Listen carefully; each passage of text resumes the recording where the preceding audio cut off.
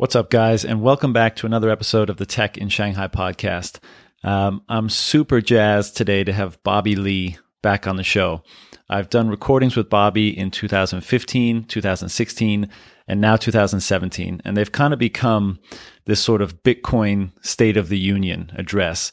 You know, Bobby is a highly influential figure in the Bitcoin community globally, and of course, he's the co-founder and CEO of BTCC and BTC China, so a very large and influential Bitcoin exchange, now mobile wallet, and lots of other Bitcoin-related services.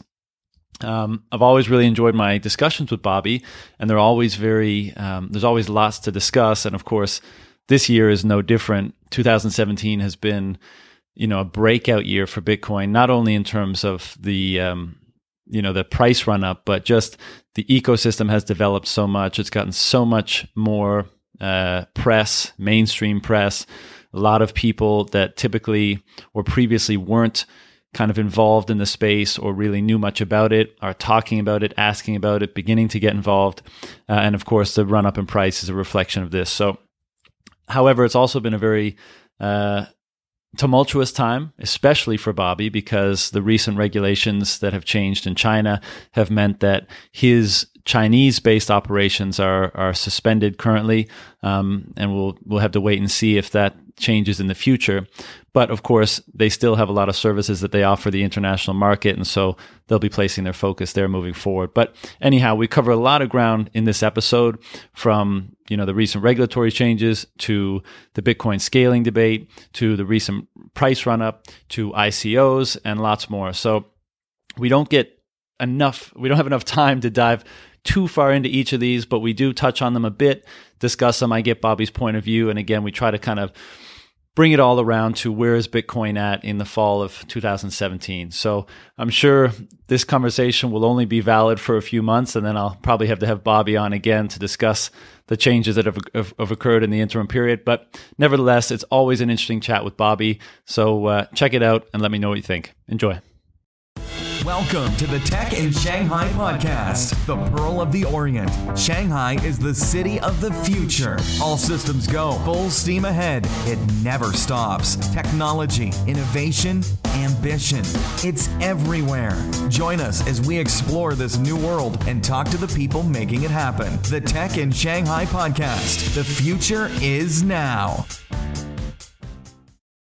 Bobby Lee, welcome back. Yes, hi John. Thanks for having me back. It's I got to say I'm always excited for these interviews, but particularly this one, right? Because we've done two before. That's right. And they've been very well received. I get a lot of really nice comments on those episodes. And the Bitcoin space is always exciting, but there's so many things going on right now. Like, I really don't even know where to start with you today, but we'll get going. But thank you for granting me the time again, because I do really enjoy these chats. I think maybe the best place to start is what's just gone on in your world with BTCC, BTC China over the last 4 to 6 weeks. Yes. Because it's, pretty big news, very relevant to your business. Yes. And then maybe after that, we can just break into all the other things going on in the ecosystem. But can you just, you want to give me an update on how things are going for you? We chatted a little bit before the show, but just what it's been like from a professional and personal perspective to have to deal with fairly dramatic changes, right? Yeah. So a lot has happened. A lot has happened in the last 2 months, in August and September. We're in early October now, and essentially, just to wind back a little bit, give people some context. This year has been an interesting year for Bitcoin in China, for Bitcoin exchanges and trading platforms and cryptocurrencies in general in China. 2017 has been a watershed year. Obviously, the price has increased dramatically since the beginning of the year. Mm-hmm. We entered the year 2017 at around, I think, $1,000 US dollars, if I remember correctly. And soon after, in January, in the very first few days of January, the central bank PBOC, along with departments, they issued, they essentially came out to say they were going to investigate and look into the Bitcoin exchanges. Mm-hmm. So they came to offices in early January. They also visited offices of various exchanges in the rest of China, in Beijing and so on. Yeah. So that's when we first got the hint that this year there might be some hope that Bitcoin exchanges would get regulated. Right. So that was early this year, and it took a few months.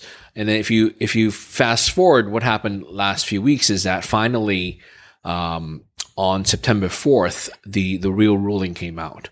On Monday, September 4th, that's when when they came out with a formal notice, the PBOC, along with many other departments. I think it was 7 departments and bureaus, ministries altogether, including, well, I forgot the whole list, but basically they said that they're going to outlaw ICOs, initial coin offerings. Right.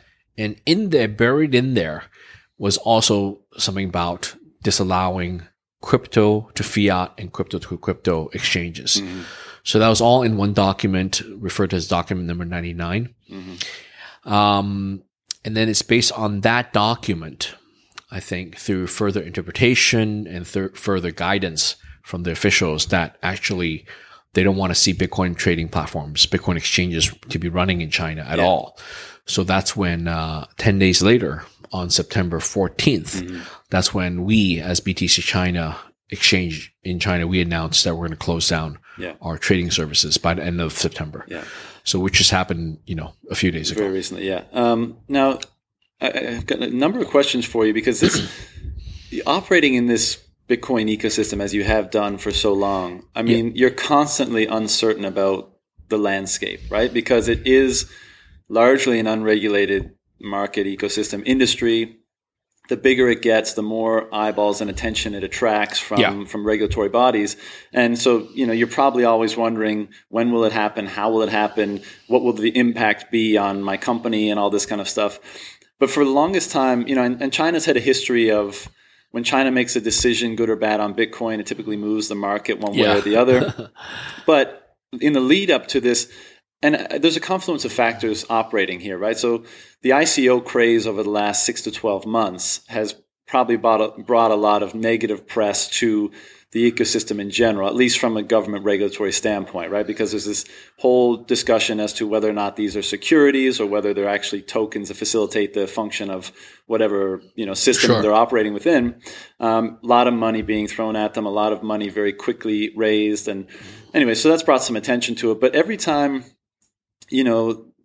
there's a rumor that the Chinese government is going to get involved somehow, it's funny, the response from the Bitcoin community, right? So in the lead up to this stuff, I mean, a lot of the main, people, your brother included, and lots of other people, and of course nobody knows, but people are like, if you're the one, kind of the person that reacts on Chinese rumors, don't be so reactionary, basically is what people a lot of times say. Like, China comes out with something they may do, and then, the people respond. But in this particular case, it actually came to pass, right? The kind of rumor became true, and first it was the ICO ban, and then shortly thereafter, it was a ban on the exchanges.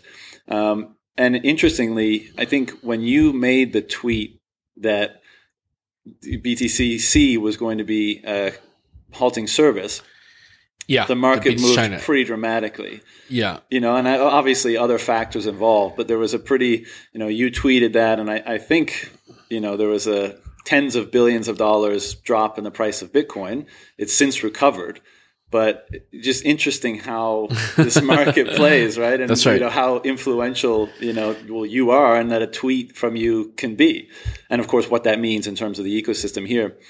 What does that mean? Just, because I'm curious, does that mean you're going to be focusing BTC or on BTCC now on your international exchanges, on the other products and services you provide? Or, I mean, where do you go as a company as a result of this decision? So the BTCC, so our parent company's name is called BTCC. The brand, we have both the BTCC branding, which is international global sort of branding. And then the domestic China branding has always been BTC China. Right. So the BTC China branding, it extends across the trading platform as well as the mining pool. So we know the exchange services have stopped as of September 30th. However, the brand will continue. We're going to look for continued ways to make ourselves relevant to make to offer cryptocurrency services, that are still allowed. So whether that's a mining pool service or whatever services that are deemed possible and legal in the future. However, for the international business, it's going to be business as usual. Yeah. So we've had the BTCC branding. We're going to shift more of our mining pool service to BTCC as well to open that up to international customers. Yeah. We have several different mining services, including Litecoin. We're going to offer Ethereum mining as well, both ETH, ETC. We're looking into that, as well as other coins. Of course, we've been selling the BTCC Mint coins, and we'll look to do more of that next year in 2018. And we have our international exchange business, which is also under BTCC banner. Yeah. And one of the other more exciting things is also the Mobi wallet. The Mobi is a Bitcoin wallet. That's been that was released early this year. So that's under BTCC and Mobi branding. And of course, for that, we're very excited about the direction that's heading as well. And Mobi is a really awesome product. I'm a user. Great. I got my Visa card. Great. Now, I think there's some regulatory changes that happen there as well, right? That's right. So that's right. The Visa component of that will only be available to European Union subscribers after October 15th or something like that? So there's been some changes with the Visa network. Yeah. So the Visa card for now, it'll, starting October 15th, it'll only be available for European customers. Yeah. Which, to my mind is just, it's par for the course with this industry, right? Like you get some mainstream integration, and then you get pullback, and then you get mainstream integration, and you get pullback. And because using the Visa was fantastic, right? Because one of the knocks on cryptocurrencies, Bitcoin, et cetera, is just that, of course, the market cap is growing. There's a lot of trading in the ecosystem and stuff. But how much is transactional at this stage, for funding your daily life? Probably for most people, not that much. But having this kind of segue or bridge to the normal financial and monetary system is very compelling. Yeah, that's right. And I know a number of companies are working on it. But what's interesting about the Mobi wallet as well is the currency exchanges that you facilitate within that, right? So if you wanted to not hold Bitcoin, for whatever reason, but maybe it was a little bit volatile for you in a given moment. You go into US, you go into Swiss francs, you go into Canadian dollars, something like that. So it's a very interesting product. But from an entrepreneurial point of view, we talked about stress last time. You said you're working with a personal trainer, and it's par for the course, right? You get involved in entrepreneurial venture, especially in a revolutionary technology and industry. You get what you sign up for. But I imagine with this, is there a reshuffling internally? Like, do you have to lay off staff because, a big chunk of the business has at least been put on hold for now? I mean, what's that kind of been like for you? We haven't announced any layoffs, so to speak, but obviously there's natural attrition. Right. There's people looking to change industries. There are people looking to join the company. So there'll be changes in the coming months, just as there has been in the last 2 years. Yeah. And do you expect that this is a temporary move? Are you hopeful that you will be able to resume operations at some point? That's a great question. What I tell people is everything in life is actually temporary. It's a matter of time scale, right? Yeah. So some things are temporary a few weeks, some things are temporary maybe a few years. But as you know, in China, even the one-child policy, if you look at a grand scheme of things, that was temporary, only a few decades. Yeah. So I don't think, given that Bitcoin trading, the so-called commercial trading of Bitcoin is now stopped in China, because all the trading platforms have stopped their services. I don't think it's going to be a few decades until that resumes. I'm hopeful that one day, people will be able to more freely trade Bitcoin. Just like I expect one day the renminbi to be fully internationalized, and for the foreign currency trading limits to be lifted. Right. Because right now there's a ban on, or there's foreign currency controls. Yeah, for foreign currency controls. Yeah. So I expect those controls to be lifted eventually. Right. Whether it's a few years later or probably less than a decade. Yeah. And likewise, with Bitcoin being what we call a digital currency, it is not yet recognized by any state as a legitimate currency at the same status of the euro, the Swiss franc, or the US dollar. Right. So one day that might happen, whether it's in China or another country around the world. Now, I didn't mention this when we first started, but we're probably going to go into some subjects today that I don't want to revisit too much, right? So for anyone who's listening who wants to get like the basic intro and then the update of 2016, go back to those episodes because this is going to kind of be a State of the Union 2017. Sure. And one of the things that you kind of made me remember when you were talking about the price a few moments ago, I was listening to the first episode today, in preparation for speaking with you. Oh, okay. And what did I say? Of course, we talked about price, right? You can't talk about Bitcoin without some discussion of price. And you were at the time it was at 260, something like that, right? Yeah. It had gone up to the 1200 or whatever, and then it had come down. Yeah. And you were saying that you were going to a friend's wedding the following week or something, and you were going to give him a Bitcoin. That's and right. The discussion we were having was how it was inherently deflationary, and over time, despite a higher degree of volatility, the trend is toward greater value for Bitcoin versus fiat currencies, which are the opposite. That's right. And you were saying, like, in the future, people are going to think I'm crazy. Like, oh my God, Bobby, you gave your friend one Bitcoin for his wedding present. Like, how could you do that? And so at the time when it's $260, you're like, yeah, whatever. We're at 4,400 now, right. So that's a nice wedding gift. And I'm sure we both agree that, again, despite what, there may be a pullback, there's going to be persistent volatility, but that's probably going to be a damn fine gift as we go forward. That's right. So it's par for the course. Yeah. And with all price gains bring a lot of attention, media attention, a lot more people, perk up their ears and they start to want to know more about what Bitcoin is all about. And maybe they want to get involved from a speculation point of view only. They see the chance to double their money, triple their money or more. Or their attention lands on it. They start to learn about it and it kind of clicks like it does for the Bitcoin diehards at the beginning, where this is the type of money that you want, a free type of money, let's say. What's your opinion of the price change this year? I think it's par for the course. Mm-hmm. I honestly think that we are. Well, obviously, I'm still very bullish on Bitcoin's price. Mm-hmm. Today, it's at 4,400. I think, 4,400. It's getting up to 4. Yeah, on my Apple Watch.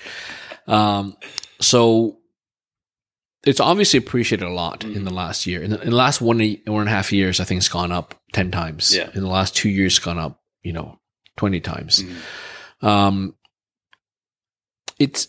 You could say it's gone up, it's shot up quite fast this year. Mm-hmm. That's one way to look at it. But you could also say that Bitcoin price was quite suppressed through the 3 years of 2014, 15, and 16. Yeah. So in many ways, we're making up for the lost ground from 2014, 15, and 16. Mm-hmm. But this is all normal because the way I see it is Bitcoin as an asset class.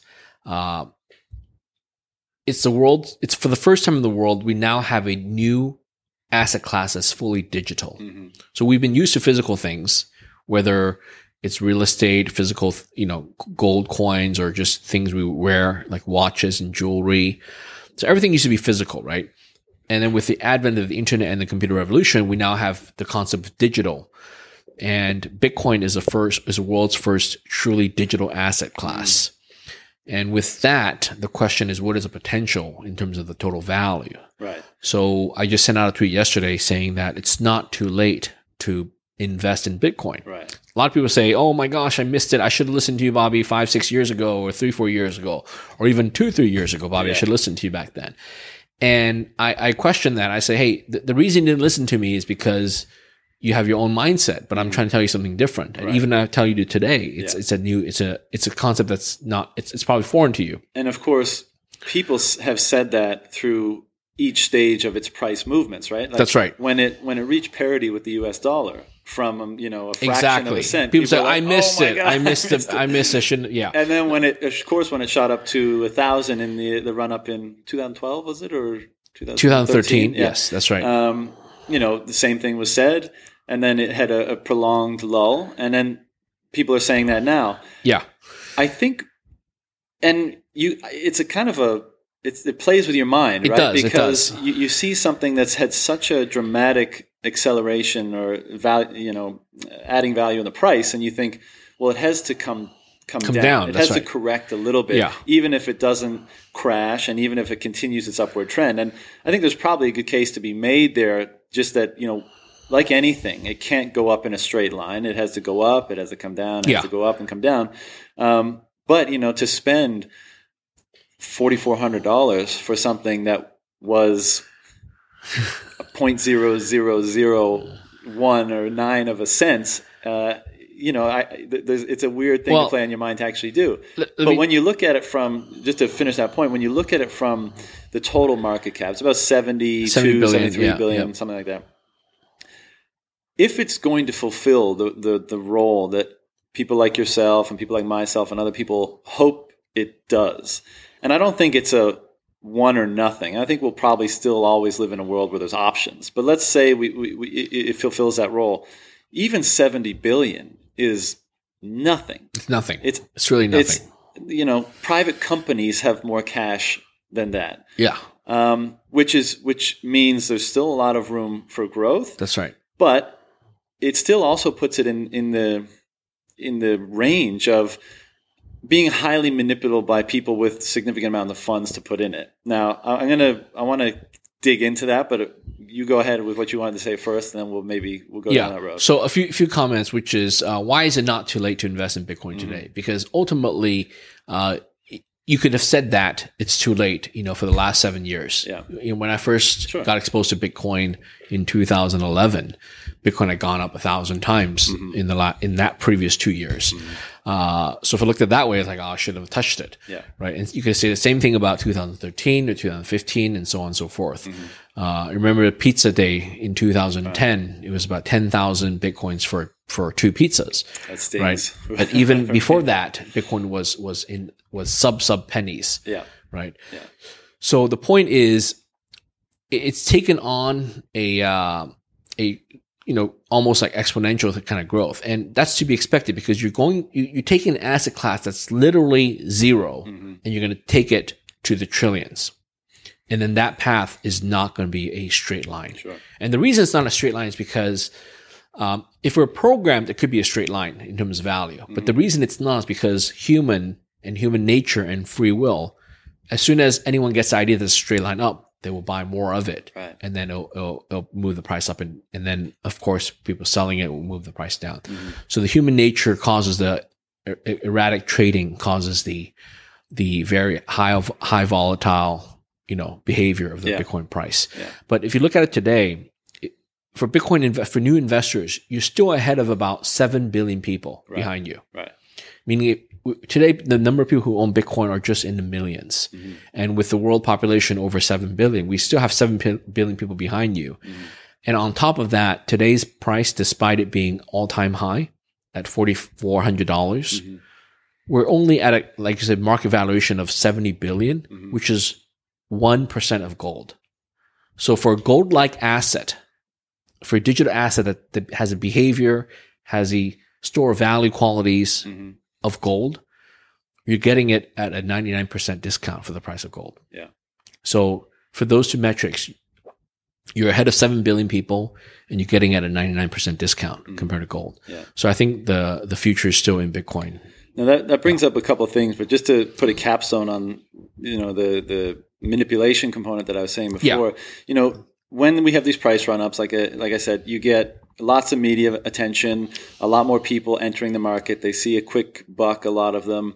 Even now, so you have Jamie Dimon and people in the traditional system saying it's a fraud, it's a bubble. And then you have other people, that are still within the traditional financial system that are saying this is real, we want to get involved in this, we're devoting a certain portion of our fund or our assets to investing in these things. So, money is flooding in. There's lots of discussion and things like that. It's jumping up on the radar of a lot more people. Yeah.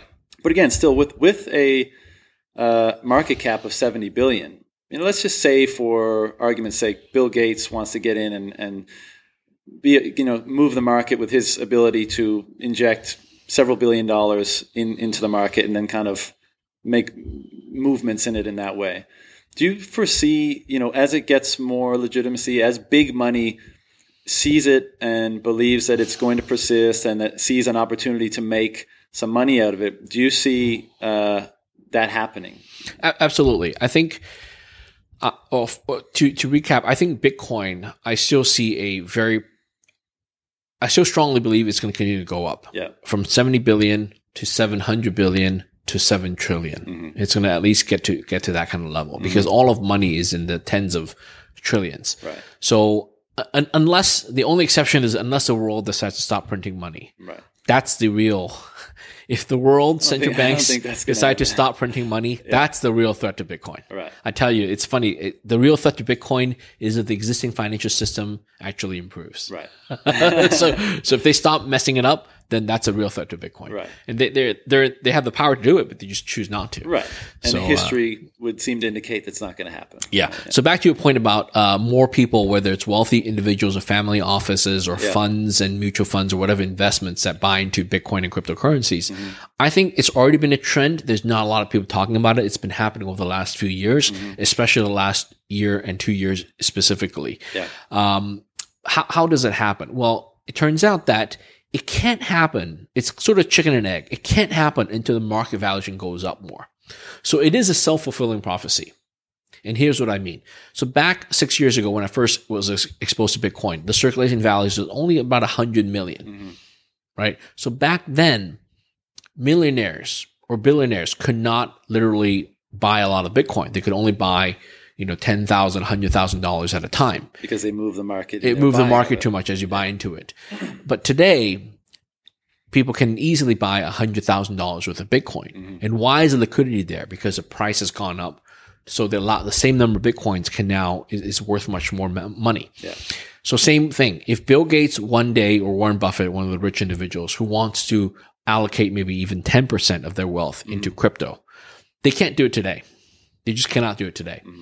There's no vehicle, there's no funds, there's no best practice for them, and it'd be sort of unpopular for them to do it publicly, right? So, but give it another 3 to 5 years when it goes up another 10 times, 20 times, 50 times.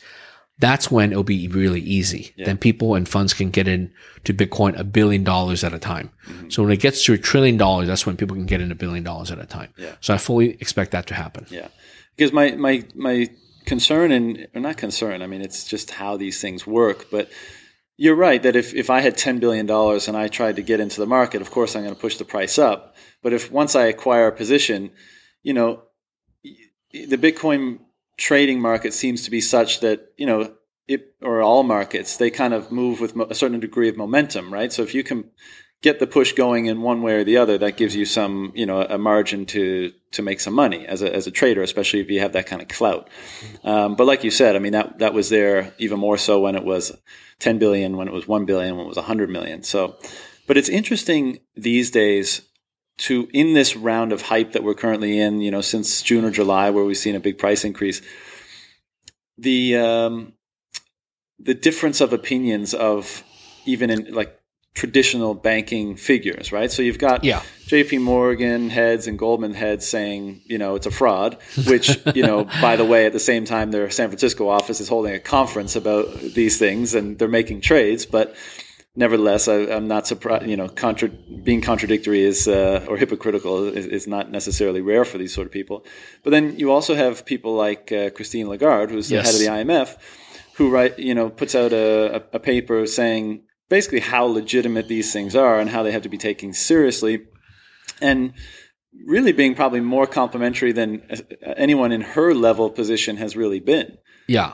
And it's, so now, because Bitcoin has been fighting the good fight for a long time. That's right. and now you've got, it's weird to see, the enemy. I know it's not like that, but you know, in that kind of metaphorical way, actually now being supportive. And when I read that kind of stuff, I'm like, wow, what does that mean, for the way Bitcoin is going to develop? But at the same time, you have the people that are against it being more vehemently against it than past times. And so we're seeing regulatory changes all around the world. In China, at the moment, it's a negative regulatory change. In Japan, it's legal tender positive. And it's been positive. And everyone's just kind of like figuring out, how do we deal with this stuff? And that adds even more to the volatility that we're seeing in the markets, because Bitcoin is definitely a market that moves based on news to some degree, right? Sure. But what do you make of head of the IMF, coming out and saying these things? Is it just I validating? think it's great. I only secretly wonder whether she holds any Bitcoin. Right. Probably not to any meaningful extent, but she's probably played around with it. I'm just guessing, speculating. Yeah. I think it's great that finally someone can come out and say something honest. Mm-hmm. I think Jamie Dimon, JP Morgan, I think what he said is certainly provocative Mm-hmm. and controversial. I think that's what they do. People Right. at his level. Yeah. It's so, what they call politically correct Right. to knock on Bitcoin. Right. Right. It's always been politically correct to knock on Bitcoin. Yeah. So I think Jamie Dimon was just doing his part for 2017. Right. But I think what I can tell you is all the smart people I've met myself. Yeah. Once they take a close look at Bitcoin and digital currencies, they understand the value of it. Yeah. They understand why it's around. They understand the notion that it's going to be more and more popular. Yeah. This is very, very similar to 30 years ago for people who look at the internet. If you study the internet or understand it 25 years ago, Yeah. how long has it been? I guess 35. Yeah. 30-something In the early 90s. Yeah. Oh, it's a global network. Anyone can get on with different protocols and so on and so forth. Oh, of course it's going to get more valuable. It's going to be more used over time. And it will replace all sorts of other means of communications Right. and commerce and so on. And the same thing with Bitcoin. If you understand that Bitcoin as a digital currency, as open public ledger, as what we call the blockchain, and with proof of work and so on, of course, this is what the world needs. A digital asset class that is not based and issued by one country where they print paper representations with serial numbers on it. So, of course, this is the new revolutionary thing. Now, for the so-called industry leaders and quote-unquote experts who dismiss it, who rail against it, I think they're just it's just the old and the new, right? Yeah. The incumbent people are trying to defend their position against the new technology that's going to come invade and eventually overtake the role of the traditionals. Now- And it won't be 100% replacement. It'll be, like you said, it'll be complementary. Right. Just like today, I could choose to send you email. I could choose to send you SMS or Facebook Messenger. I can also choose to send you a postcard by mail. Yeah. So there's many ways to do the same thing, and that's going to be the future. Now that brings me to another point that's fairly unique to this year and something that we discussed. I asked you last time we spoke, what do you see as the threats to Bitcoin? And more or less you were like, well, Bitcoin is kind of threatless itself. The ecosystem around it is highly susceptible to hacking or negligence or what have you. Yeah, shutdowns. But the actual technology is bullet. You don't want to say bulletproof, knock on wood, but some, kind of like that.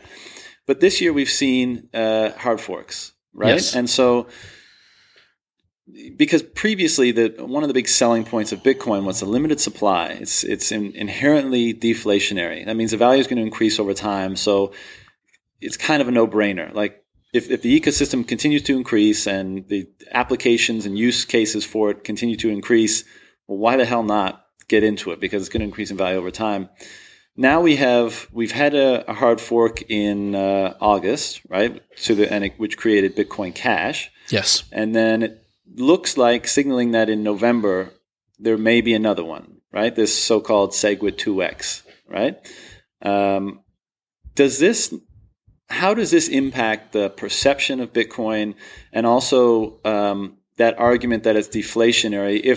If new coins can just continue to be created, and we'll talk about altcoins and ICOs in a moment, but the Bitcoin, the hard forks of Bitcoin, how do they impact, either negatively or positively, in your opinion, the perception of Bitcoin, the likelihood of it being adopted, the likelihood of it maintaining its kind of status as a deflationary currency? What are your thoughts on that? Yeah, my thoughts are, in the end, the thing that happened in August was called the Bitcoin Cash. That's the fork off of the Bitcoin Cash. My take is we'll always only have one real Bitcoin, and everything else are considered altcoins or other ICOs, tokens, and so on and so forth. Yeah. So over the last, 9 years now, coming up 9 years, we've seen hundreds, literally hundreds, up to 1,000 different altcoins. Everything from Litecoin to Dogecoin to Ethereum. These are all the so-called non-Bitcoin coins. Yeah. Some of them are very valuable. So don't get me wrong. Some are very valuable, but some are also worthless. Yeah. Right. I mean, there's over 10 in the billion plus market. Oh, absolutely. Cap So right those now, are the blue chips Right. of the digital currencies, including Bitcoin itself. Yeah. So your question is about hard forks. Yeah. So my view is this. My view is, as you know, in the community over the last two and a half years, there's been a lot of debates and mudslinging about how to scale Bitcoin. There's been various proposals, and there's been essentially two camps. The big blockers who want to scale Bitcoin by increasing the natural block size. Yeah. And when we say scale, for anyone who doesn't understand, it means making sure that transactions maintain a certain speed, right? They're not super slow. To increase capacity. Right. And the cost of making transactions stays at a acceptable level. Yeah, essentially trying to have a subway system or train take more passengers every hour. Yep. How do you increase the passenger volume for Bitcoin's network? How to increase the transaction volume for Bitcoin's network? That's scale. That's an issue of scale. Right. And there's been a big debate on how to scale. do that. So the big blocker is saying, hey, add more capacity, let people go. Yeah. There's the other camp, quote unquote, the small blockers are the ones who try to propose scaling using different methods, alternative methods that are not necessarily on chain. So there's a lot of other technical ways to do it to achieve more capacity. Basically, one camp is, because the block size is 1 megabyte now, so only a certain amount of data can fit in there. That's right. So one camp is saying, make it bigger. We can put more data in there. Make it bigger. The other camp is saying, keep the same. Let's remove some of the fat from these transactions and put it on a side chain. Correct. So we're decluttering the block, but we're maintaining the block size. Correct. Right? Yeah. So those are the two methods generally. And what happened in August is that the Bitcoin network activated SegWit. It's a term for getting rid of the fat one. It stands for segregated witness. It's like essentially separate out the luggage from the passengers, put the luggage on the second story, and you have more people in, and so on and so forth. Luggage is a better analogy than fat, but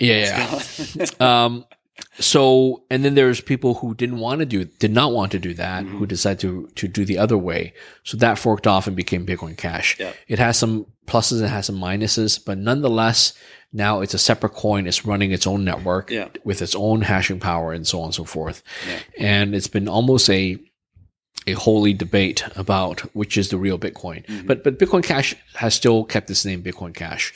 Now, the upcoming one, there's a new movement continue with SegWit, which is supposedly in November, the people who supported the SegWit 2x movement will then increase the natural block size to 2 megabytes. Right. So that's planned for in November. While maintaining the changes of the original SegWit, right? So they're doing a bit of both. Yeah. They're only doubling the size of the block. Yeah. But they're also keeping the SegWit update. So that was so-called the New York Agreement. Right. A bunch of people and companies all got together. I think the effort started in New York. It was all online and people talking to each other and said that this is probably the right way to do it.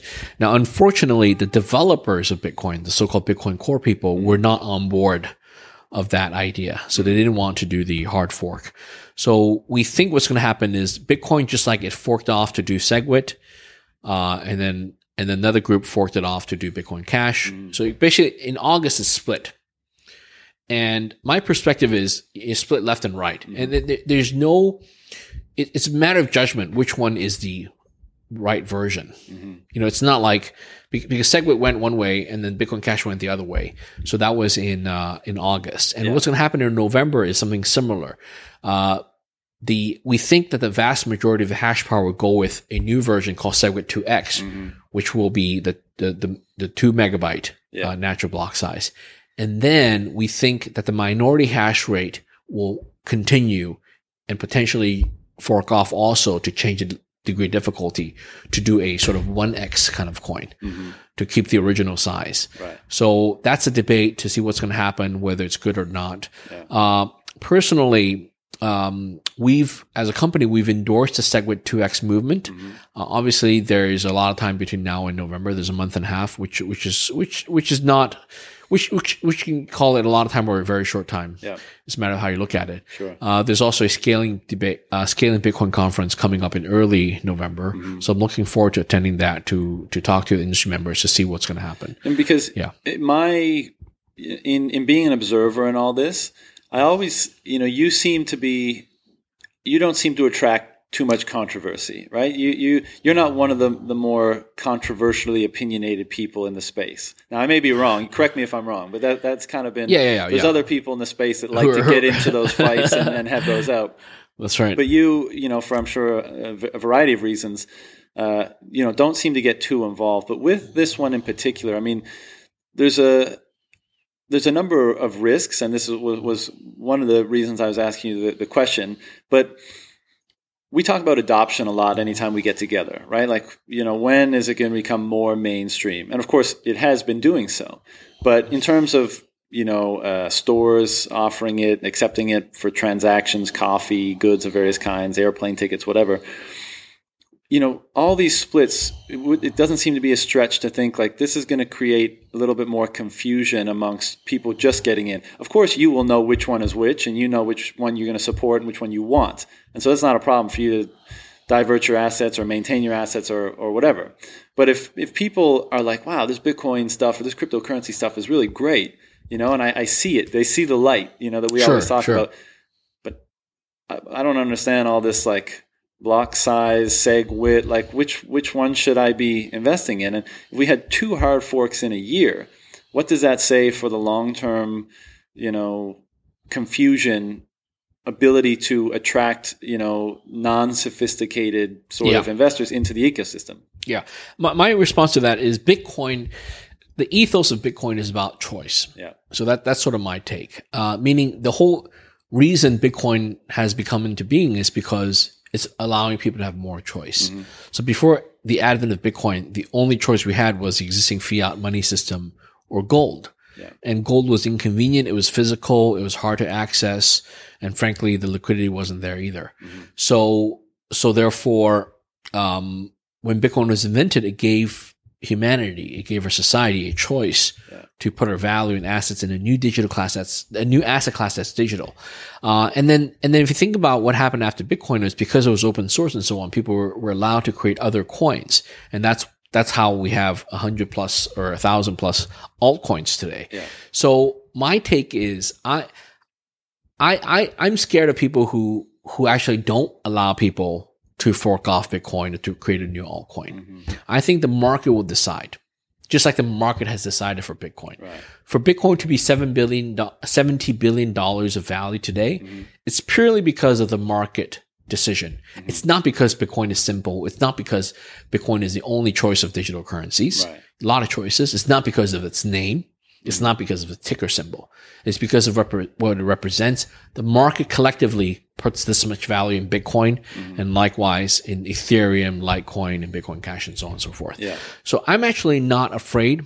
I've grown in this sense. Like in July, June, I was quite afraid of the hard fork, the upcoming Bitcoin Cash hard fork. And then after a while, I sat down and had some just peaceful thinking, and I realized, hey, it's not a bad thing. Mm-hmm.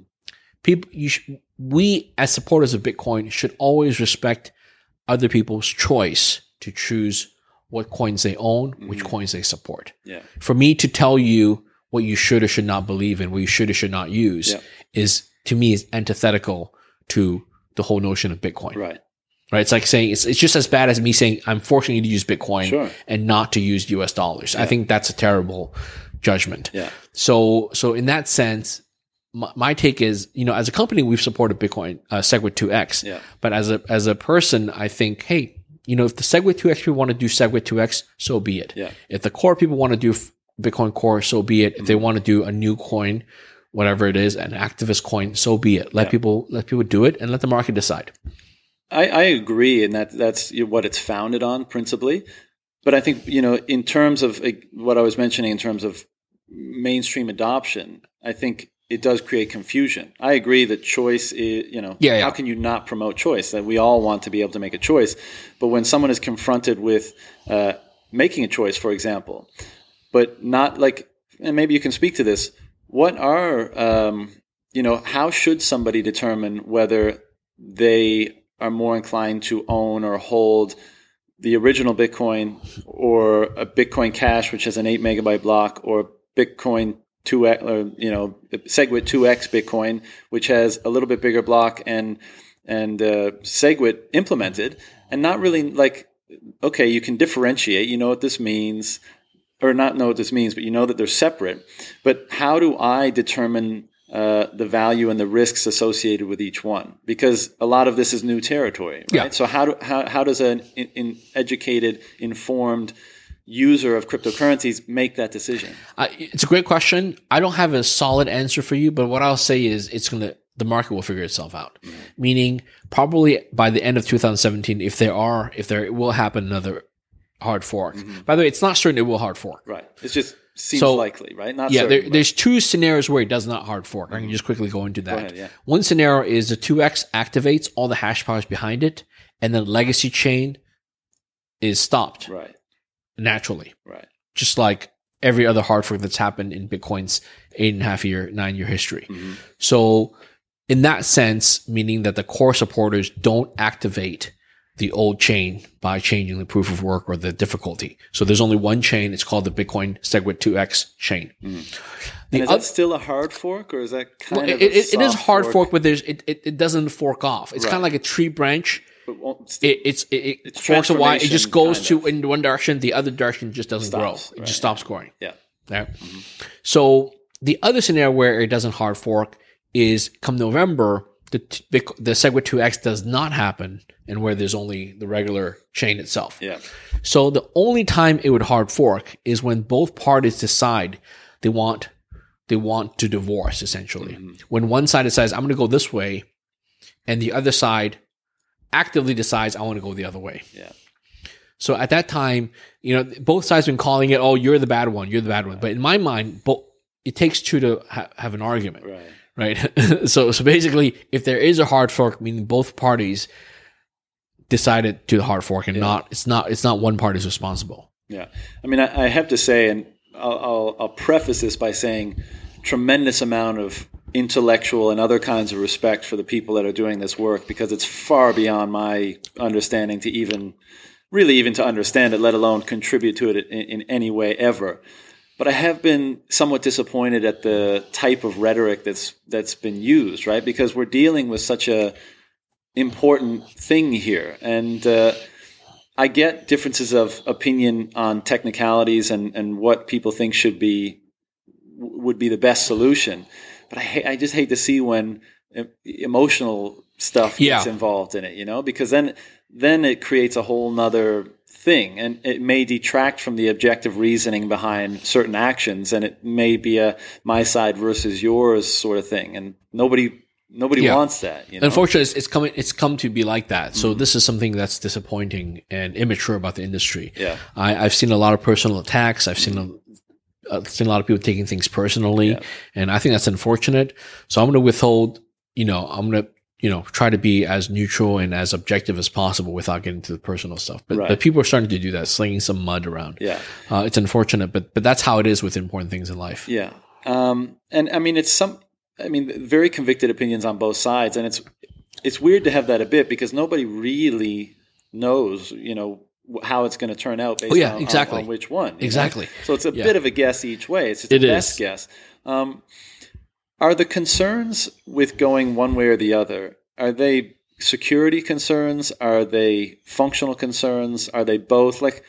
And I know that we could spend several hours talking about this, and we don't have that much time. So you're very close to this. Can you just kind of summarize the main argument from both sides so that, people listening might be able to weigh it themselves? Sure. I think how it's described or is already tainted by the position of the person saying it. So just to be absolutely clear, because both sides will argue that their perspective is a more natural perspective and the other argument is more foreign. Yeah. So the SegWit 2x camp is saying that in order for Bitcoin to scale, we need to do two things in conjunction. One is the activating the SegWit, which allows for the payload for the signatures to go into different sort of trunk of the vehicle.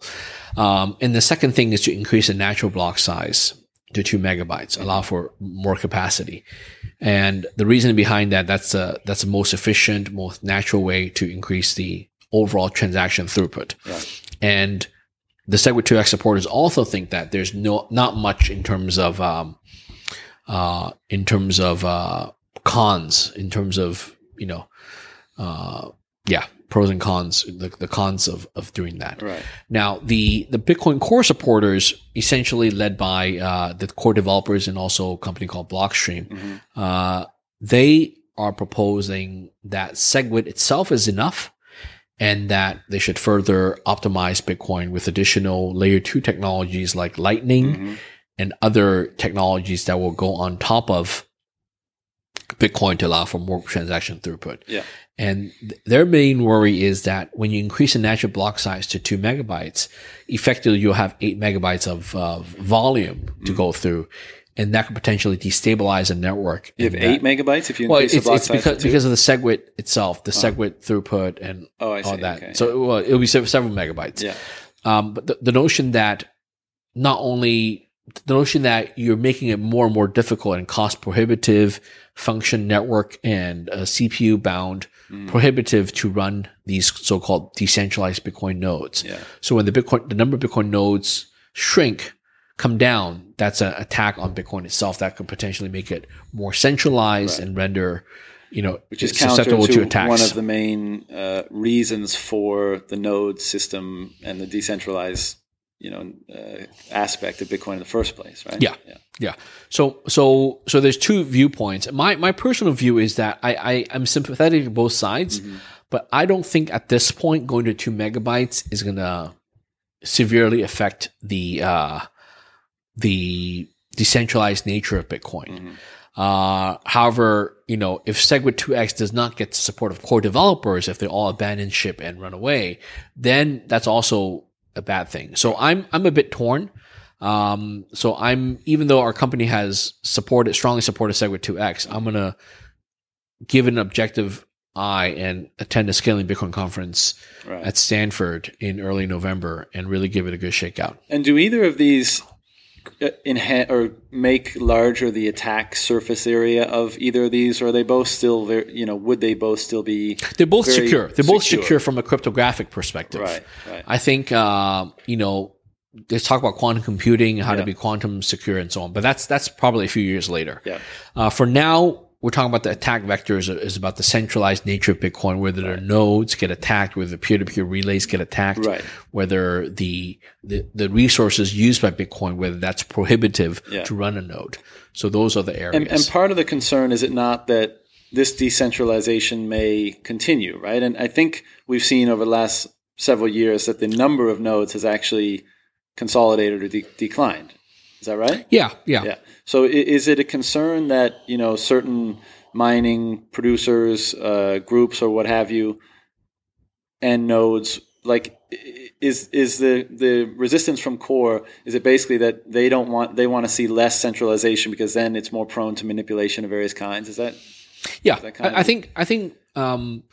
I think the objectives are the same. It's about a perspective of how to achieve the same objective. Right. So the objective is obviously to keep Bitcoin very decentralized. Yeah. We all have common objectives. We don't keep it a limited number of currency units. We don't want to exceed the 21 million Bitcoins in circulation. We want to keep it decentralized and anonymous. So they all go hand in hand. So I think all Bitcoin advocates and supporters agree on these principles. The question is to achieve the so-called decentralized nature of Bitcoin, to keep it decentralized as possible. How do we go about it? Because another objective is to make Bitcoin useful. Right. You can't argue that for the sake of the 21 million limit and for the sake of decentralization, no one should use Bitcoin except for me. Right. Well, if that happens, then Bitcoin is not useful, it's not valuable if only I use it, or even if just you and I use it. Right. So for two people to use it, it's not as valuable if millions or billions of people use it. And that's a valid argument that I heard from one of the people on the side of larger blocks. And it was effectively, not necessarily, as you're saying, a theoretical disagreement with core, but an understanding or recognition that a big part of Bitcoin developing into the ecosystem and platform that people want it to be is the rate of adoption. There's lots of things going on in the world, and it does matter how fast people take it up, and facilitating faster transactions, and using that one example, is valuable in the short term. Now, I agree with that, but the last question on this I was going to ask you, and then we can hop on. But, if it's just increasing the block size, in the case of Bitcoin Cash, 8 megabytes, in SegWit 2x to 2 megabytes, I mean, every time this happens, how do we stop this from just continuing to happen every time? That's a great question. So that's one of the arguments by the proponents or by the opponents, right, is that, you're just going to keep doubling the block size every few months or few years. So I think it's dangerous to assume that just because you do it once, you expect to do it N times. And likewise, it's dangerous to assume that if you don't do it, you'll never do it. Right. So both sides have sort of made the wrong assumptions of the other. So it does somewhat depend on the reasons for your doing of it, right? If you're saying, I want to make the blocks bigger so that we can put more in there, transaction times can go down, fees can go down, then presumably when there's more players in the system, you'll encounter that problem again. If you solve that problem one way in the past, and now maybe there'll be other ways to solve it in the future. But it's some cause for concern. Again, for people like yourself and for people that are very intimately aware of what's going on, you may be able to make very educated decisions about how to allocate your resources. Yeah, I was going to say that, the people who are very involved, the people, quote unquote, the smart people, right, they're all very strongly opinionated. And I've taken a viewpoint that I don't know what's going to happen. Right. I don't know whether SegWit 2x is truly the solution, nor do I believe that the core perspective is the true solution. So I'm happy to let the market decide. Right. But that itself is like you said, some people pointing out that's actually going to cause more confusion when there's like 3 or 4 different versions or 3 or 4 different hard fork versions of Bitcoin. Yeah. Would that lead to chaos in the market? And I'm actually fine with that, because I fundamentally don't believe the market and Bitcoin will die this year. The worst case is it leads to chaos, and then Bitcoin loses all trust and people just give up on it. It's a complete mess, right? I don't think that would happen. So I'm crossing my fingers, knocking on wood, that, hey, whatever happens in November happens, and we'll get through it. Yeah. Because ultimately, Bitcoin provides a choice against the existing fiat system, which is faulty, which is controlled by a few people. They get to decide on the printing and interest rates and so on and so forth, fractional reserve banking and so on and so forth. So that's the real, quote unquote, enemy or real competition, if you will. So as long as Bitcoin is better than that, Bitcoin will stay around, in my opinion, forever. Yeah. Now, lots more to talk about, but just to touch on it, because I know it's a part of this argument. Lightning would be a layer 2, a layer on top of Bitcoin, correct? The original Bitcoin, right? Which would basically facilitate all sorts of transactions, and it would solve, the main issue that gets criticized a lot, and that the confirmation time for transactions is very long, and as a result, retailers or merchants, etc., it's not a great solution for them, and this would solve that, right? Yeah. Do you know much about that? When is it being proposed to be implemented? Do you think it's a good solution? Yeah, I know a little about Lightning. I don't know the detailed, intimate schedule of it, but like you said, it's a layer 2 technology that runs on top of Bitcoin. Yeah. It's supposed to provide decentralized settlement for small figures of Bitcoin. It's essentially opening payment channels and allowing people to keep tab. It's kind of like a restaurant bar tab, restaurant or a bar tab, where you go to the bar, you sit down, you order some drinks, and you hand them a credit card, you keep the tab open. Right. And then for the rest of the evening, you could order more drinks, order more food, and they'll settle with you at the end of the night because they have your credit card on file. Right. So that's essentially it. Think about it as many merchants with millions of customers, they keep these tabs open, and you could pay each other, and then every once in a while you settle it, and then you just net out the difference. Or with someone that you're several steps removed from. If I have a payment channel with you, you have a payment channel with so and so and so. You could.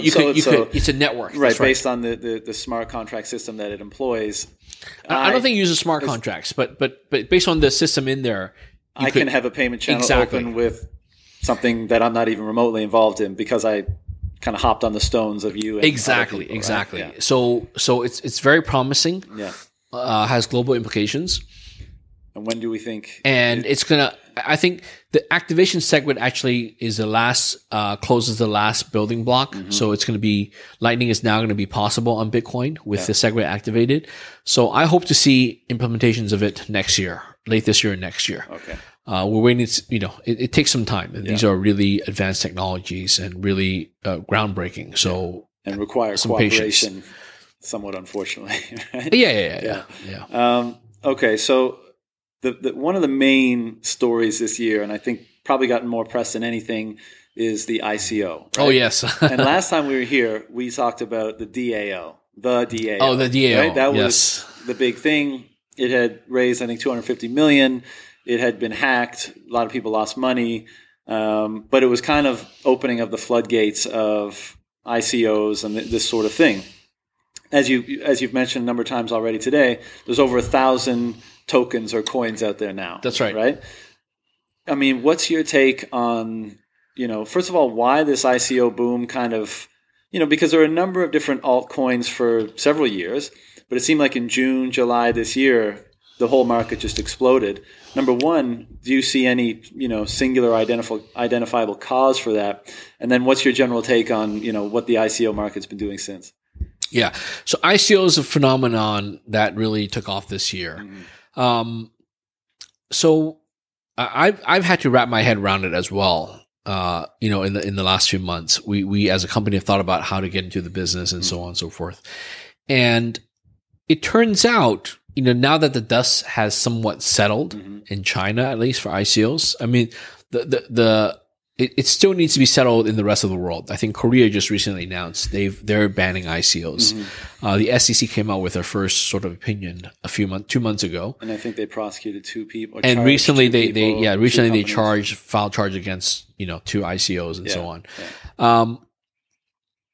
If you take a step back, the way I look at it is ICOs were too good to be true. Mm-hmm. The concept of ICO is too good to be true. The name of ICO was a play on the name IPO, as we all know, initial coin offering versus initial public offering.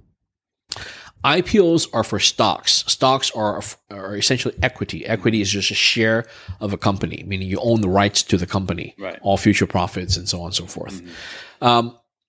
So if you take a step back, we have something called securities laws, governed by securities regulators. Why do we have that? Why do we have the notion of security regulators? We don't have camera regulators. We don't have, we have food regulators. We don't have clothing regulators, but we do have securities regulators.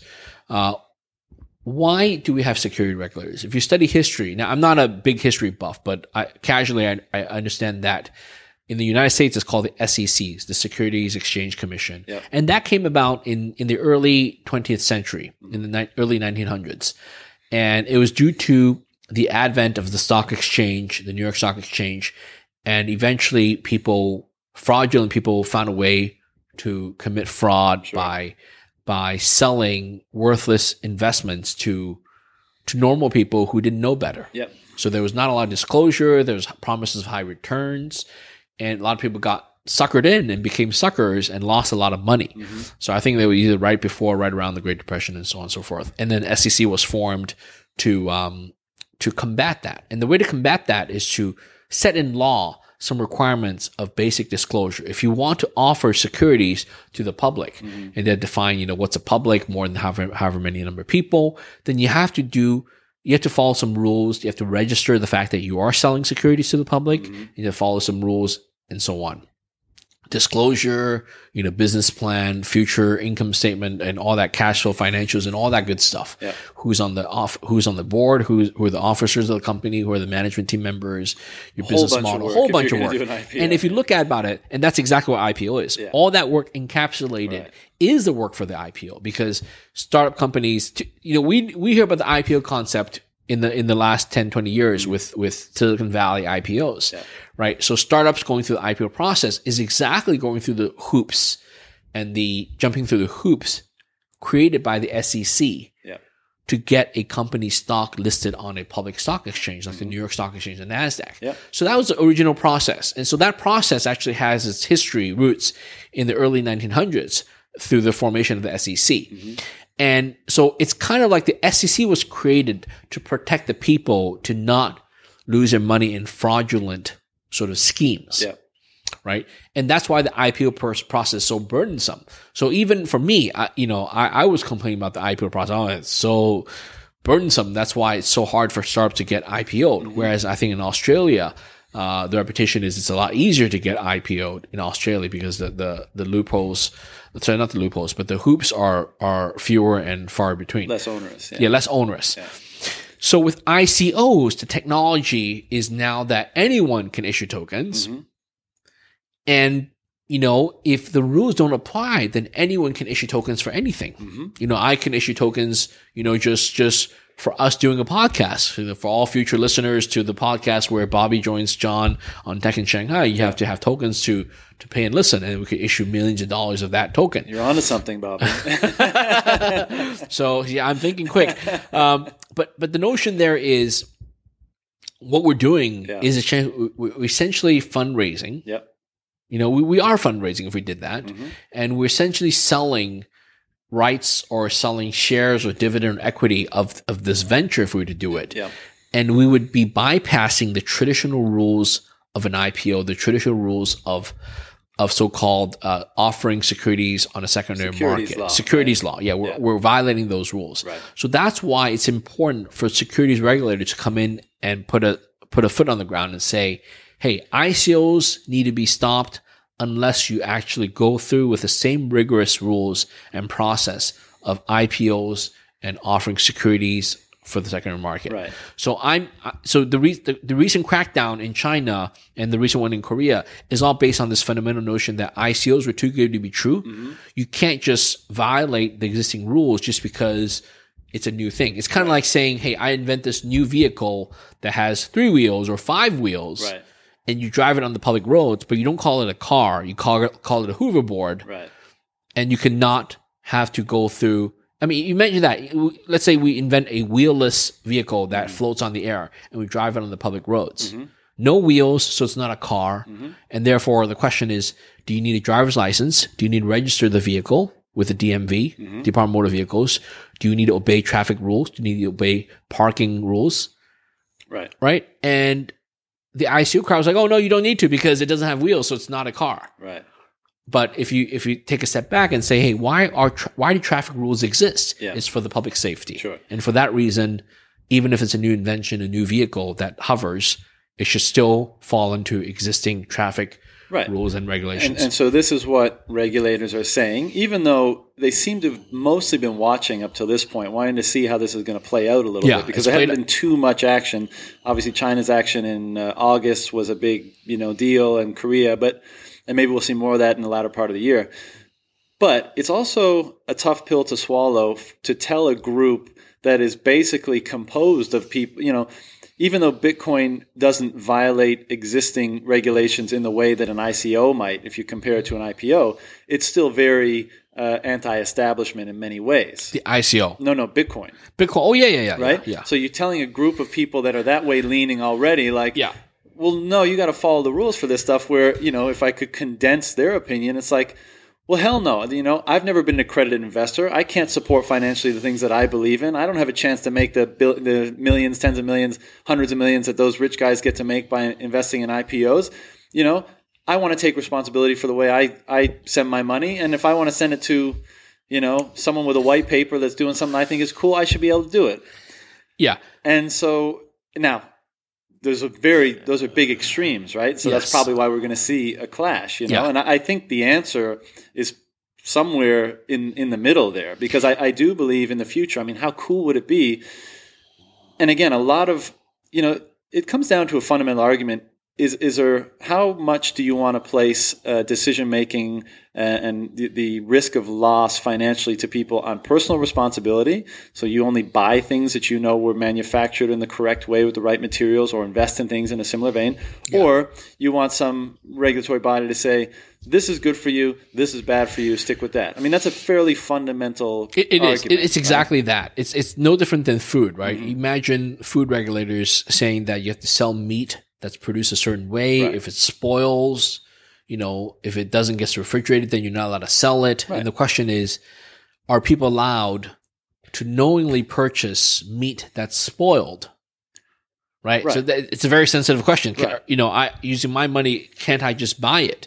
Well, the question is, if I buy it, do I eat it myself, or do I then resell it to a restaurant? Right. Under different guise. And so this is where it's a slippery slope. That's why regulators have a role. That's why government has a role. Right. And it's about how often you cross the line, or how extreme you take it. Exactly. And you were mentioning, when we talked about hard forks and such like that, let the free market decide which coin they want to go with. I think the kind of character that I just gave voice to would say, listen, we live in a period of time now where the free market can reign supreme, because if you're selling shitty meat, or if you're selling whatever, the market's going to respond to that. They're going to say, don't go to this guy, he's selling terrible meat, and he'll go out of business. And the guys, and we've seen, there's examples of that in, Amazon reviews, or, many different permutations of that. And that will probably only continue to accelerate. So I get the argument from that side, like, and how amazing is it too, in an era where innovation is happening so quickly, where the world is changing so fast. I mean, you know this very well. An IPO can take several months, even years, to get going, right? But if you have a project that's capitalizing on an opportunity that's there now, I mean, ICOs mean you can raise money. I mean, I've seen ICOs raise money in 3-4 minutes, and we're talking about tens of millions of dollars. I mean, it is insanity. I get that. But there's a beauty in it that, a project that people believe in can access the resources needed to actualize that dream very quickly. So where is the trade-off here? And there's a lot of don't get me wrong, there's a lot of scams and bullshit out there. Yeah, you might find it surprising, but I'm on this notion. Yeah, I'm a little bit old-fashioned. Mm-hmm. I think it's right that the securities regulators have to come in and regulate.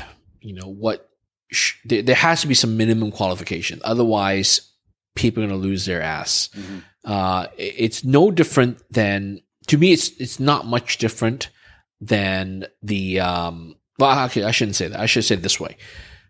What we didn't talk about is, over the last 2 years, there's also been movements of what they call pyramid schemes, multi-level marketing schemes. Yep. One of the more popular ones was the MMM, there's a multi-level marketing pyramid scheme where you would invest Bitcoin and have high returns. Yep. That whole scheme, depending on more people coming in, sure, sort of a pyramid fashion. Yeah. So that's clearly fraud in my book. Yeah. And the question is, how do you catch them? They just happen to use Bitcoin and digital currencies as a vehicle. Mm-hmm. So that's a very fraudulent way of raising money and so on. And there has been lots of that. There will be lots of that. Mm-hmm. So that's going to be caught by law enforcement. They're going to try to catch those perpetrators behind it who are trying to steal money from investors. Mm-hmm. And ICOs, unfortunately, got the whacking this summer in China, or this early fall, rather. Yeah. And along with it, to be honest, our business took a beating up, right? Because along with that number 99 document with China banning ICOs, they've essentially decided to not differentiate between ICOs and cryptocurrencies. Right. So the Chinese PBOC and the government has taken a stance that it's all the same. We're going to stop everything. So the Bitcoin exchanges are now a real casualty of the ICO issue that happened this summer. Mm-hmm. So, I'm at peace with it. Mm-hmm. In hindsight, if I could have done things differently, I probably would have. Yeah. But, I wasn't in the power to stop ICOs. I didn't have the power to do that. Mm-hmm. So, so be it. But essentially, we threw the baby out with the bathwater. Yeah. Meaning Bitcoin, Litecoin, Ether, all those exchange services got shut down in China along with the ICOs. Yeah. And the pure reason is just like you can't tell, it's hard to differentiate between a good ICO and a bad ICO. Mm-hmm. In the eyes of the regulators, it's hard to differentiate between an ICO and Litecoin, Ethereum, and Bitcoin. Yeah. So that's the conclusion today. So what do you think? Because it's still alive and well, the ICO market. It's the explosive growth. I mean, the number of ICOs is accelerating, but the kind of returns that are typical of ICOs has more and more people have got involved expecting that. So it seems to have contracted a little bit. It's normalized a bit, but this is still ongoing in many parts of the world. Do you think it's at all like any of the things that have come out of ICOs, the types of companies or services, things like that? Do you see real innovation here that is, it's a good thing that they've been able to come into existence this way, or do you think it's mostly? I think it's mostly a bubble. Right. However, the disclosure is, I have to be honest, I haven't studied many ICO projects in detail. What I do think is that people making money off ICOs today is based on the hype of those projects. Largely, take off. I would agree with you. Right. Yeah. So to me, that's unsustainable. Mm-hmm. To me, that's unsustainable. Yeah. Now, people might say, "Hey, Bobby, aren't you saying the same thing about Bitcoin? Or aren't you exactly, promoting Bitcoin and saying Bitcoin value would go up? Isn't that hype itself?" Mm-hmm. I see it differently with ICOs. Essentially, people making money, they're doubling, tripling, they're getting 10x return because new people are coming in and buying the ICOs based on hype that the project will do well.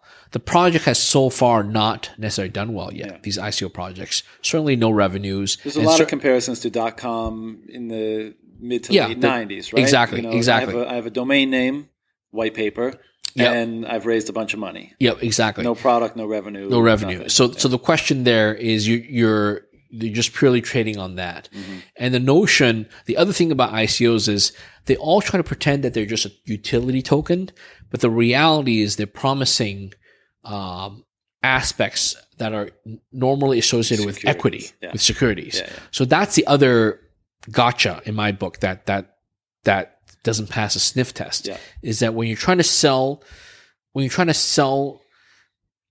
give someone promise that it's going to have a dividend, it's going to have a return, it's going to be some good revenues and growth and so on, and yet you have to package it as a utility token and not as equity, just to sort of get around the securities laws. Yeah. I think that's disingenuous. Yeah.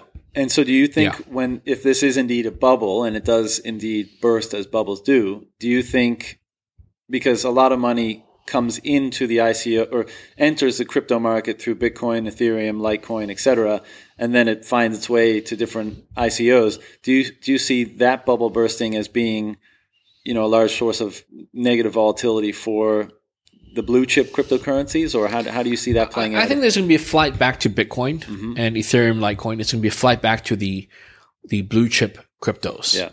I think we're starting to see the beginnings of that, but that hasn't played out yet. I think it's going to be the rest of 2017, 2018. Yeah. And the question there is, will there be a flight back out to the US dollar from the cryptos? Because what happened in 2014 in the long bear market of Bitcoin, 2014-15, is that we saw a flight out of capital from Bitcoin and cryptos into fiat, right, which is why Bitcoin prices and market share was suppressed for a good 2 years. Mm-hmm.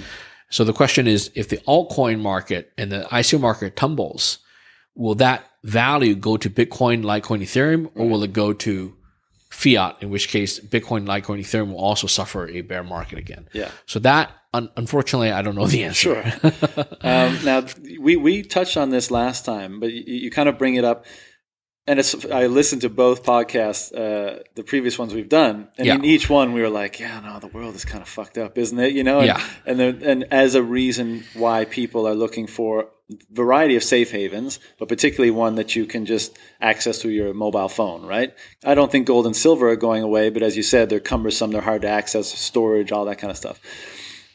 We're in a place in the world now where those previous comments that we made in the other two shows are probably even more, have had time to develop even more. I wouldn't say it's calmed down, right? The things that are going on in Venezuela, the things that are going on in various countries of the world, the potential risks in geopolitics, North Korea, all these sorts of things. I mean, it seems like there's a lot of risk in the world, a lot of turmoil, and a lot of, from probably your and my perspective, cause for people to pop their heads up and be like, I need to, I have a certain amount of value in national currencies, for example, but those national currencies are being abused or my access to them is being restricted.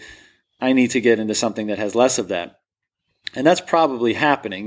There's reports and, people have investigated this a bit, but still, if you take the market cap of Bitcoin at 70 billion and you compare it to any of these national economies that we're talking about, or North Korea, using Bitcoin to circumvent the sanctions that have been put on them, it still doesn't seem like it because the market cap is still so small. It doesn't seem like what? It doesn't seem like it's really serving as a solution as the one I just described to such a degree. Like it certainly seems like it could, but if the economy is the size of Venezuela and North Korea and various other countries that are having issues, if the people, the savers there, the citizens there that had money they wanted to protect, were really looking at it in that way, wouldn't you think we would be at an even larger market cap for Bitcoin? Oh, we would be. I wouldn't be surprised if it goes up another 2x, 3x, 5x in the very short time frame. Mm-hmm.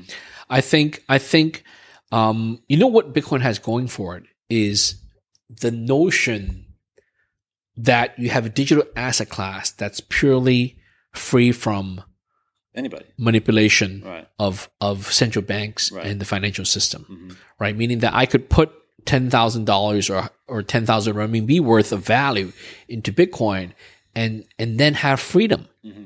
Essentially, it's freedom of money, right? Essentially, we're saying that because why is freedom of money important?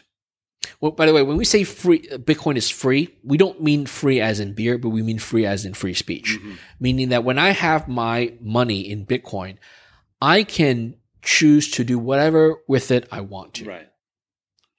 Just like you said, I could invest in ICOs. Yeah. I could pay for goods and services. I could keep send it halfway across the world. Send it halfway across the world. I can even buy gold and silver with it. Buy gold and silver. I can also send it through time. Mm-hmm. So that's one thing people don't understand, that Bitcoin, I've said this before, it allows me to transport Bitcoin not just in 3 dimensions, but in 4th dimension, meaning send it through time. If I want to buy, what do you mean by that? Yeah. Well, let me tell you this. So my daughter just turned 1 year old. Yep. So she doesn't eat ice cream yet. She's too young for ice cream. But if I want to buy her ice cream, she'll probably be a few years later. Or what if I want to send her a birthday gift? Ice cream when she turns 18. Mm-hmm. So the question today, I can go out to Haagen-Dazs and know how much it costs to buy ice cream at a Haagen-Dazs today. Mm-hmm. The question is, how much money do you have to prepare so that I could give her ice cream as a birthday gift when she turns 18? Mm-hmm. Or how much money do you have to prepare to pay for college tuition when she turns 20? Mm-hmm. Or when she turns 18 to go to college, actually. Yeah. So that's a very difficult question. And the reason it's difficult is not because we don't know the price of college or ice cream today. We know the price of college education. We know the price of ice cream today. Right. The difficulty is you don't know how much money they're going to print right. and how much the value through inflation and loss of purchasing power, right. such that 17 years later, how much do I need? So you're talking about the maintenance, or even you're talking about the maintenance of value over time. Exactly. Right. Normally called the store of value. Right. So with Bitcoin, because we know it's limited to 21 million, I have pretty good confidence that if I buy her enough Bitcoin to pay for college or ice cream today, that in 17 years, that amount of Bitcoin, regardless of how many forks it's gone through, that private key will have enough Bitcoin digital assets in it, whether it's Bitcoin Cash, Bitcoin Unlimited, Bitcoin whatever, will have enough Bitcoin in it to pay for ice cream, college, and much more. Yeah. So that's what I mean by sending money through time. Right. Because with the US dollar, you can't. Right. If I collect, whether it's $10 for the ice cream or $100,000 for the college tuition, I put it under bed mattress, or even I put it into bank account, it's not clear it's going to be enough in 17 years. This is one of the somewhat strange things, because I listen to a broad spectrum of people in the financial ecosystem, right? The gold bugs and the real estate people and all this kind of stuff. And I find it fascinating because a lot of them are somewhat strangely, in my opinion, negative on Bitcoin. Yeah. And the argument is usually it has no inherent value. it's only as no intrinsic value. Yeah, it's no intrinsic value. It's only worth as much as the group of people using it think it's worth. Yep, And I agree with that. I totally agree with that. When I hear that, I think, well, isn't that the case with almost everything? Like, for example, silver has some industrial value. Gold also does, but less. So there's that when we're dealing with commodities. But, people almost diminish Bitcoin. I mean, at the very least, because that's what national currencies are as well, but at the very least, it has properties that make it, far above, what we've been using for the last, several years, right? Yeah. So, of course, if everyone mutually agrees this thing has no value, it's gone. Then it's dead. Yeah. But what if people keep believing that this asset and the attributes that it embodies does have value? And of course, like we've been discussing this whole show, there's going to be, volatility as new things emerge in the world, but it's just never a strong argument to me. I don't understand why, because intrinsic value is value bestowed on things by the people using it. I'll say this. Unless I think it's, eating it to stay alive or things like that. Yeah, I think for those people who say Bitcoin has no value today and this has no intrinsic value, I sympathize with them, and it's unfortunate because it's a lack of knowledge, a lack of understanding. What they don't understand is Bitcoin is decentralized. Mm-hmm. What they don't understand is Bitcoin has features. It's cryptographically based, meaning that it's a bearer security. It's a bearer asset, meaning that I, as the owner of my Bitcoin, means that I have the private key to those Bitcoin accounts. And then through the Bitcoin network, I have a freedom and a choice to transfer some or part of it to you or anyone else in the world at any time of the day, whenever I want, in any amounts. Mm-hmm. So that, what I just said there in that one sentence, me having the freedom and the choice to transfer any amounts of Bitcoin I have to anyone else in the whole world in any amounts at any time of the day, that's the only true feature of Bitcoin that matters. And that feature represents quite a bit of tremendous value. Right? It's tremendous value. Yeah. And the reason the people you've spoken with, they don't see it is today they haven't experienced it. They don't understand it. Yeah. Once they do, and they run into problems with the existing financial system, which doesn't allow them to do that, then they will say, aha, Bitcoin is better. Yeah. And when more people wake up to the fact that Bitcoin is better than the existing financial system in that regard, in that simple regard I spoke about, that's when Bitcoin will gain value more and more, from 70 billion to 100 billion to 500 billion to 700 billion to a trillion to 55 trillion and so on and so forth. Yeah. That's when it goes up. Yeah. I'm inclined to agree, and I think a lot of this stems from people looking at its recent growth and saying things don't go up in a straight line. There must, it's got to be a contraction, and maybe that causes them to think that because it's grown so rapidly, it must be inherently bubbly or something associated with the comparison to the tulip craze is so absurd to me. It's absurd. But not, and I'm not saying market forces are always at work. So it may very well have a significant correction based on the landscape in which now it's operating, hard forks and government bodies getting involved and all that kind of stuff. But it doesn't change the attributes that you just mentioned about it, right? Yeah. And it's foreseeable long-term value. Yeah. We're coming up on the end of the show. I want to get a couple more things out of you. One is, as much as I know you, you are on more of the regulatory side. I mean, you believe a certain amount of regulation is necessary for the health of the ecosystem, et cetera. But also you're still operating in, with something that a lot of regulators are not a fan of, right? It's because it's against their worldview. It's against, the status quo, let's say. Yeah. Do you foresee, and China has just, made their intentions clear on this, if it comes a time where the U.S., shuts down exchanges as well, and we get that kind of kickback from the entrenched interest, traditional interest, does this ever be, do you see yourself being kind of on the wrong side of something, or playing the part of the outlaw, or is that a concern for you? Maybe clarify that question. concern of me for being because you mentioned that Bitcoin allows you to do a lot of different stuff. Send money any time of the day for very low cost to anybody in the world at whatever amount. Yeah.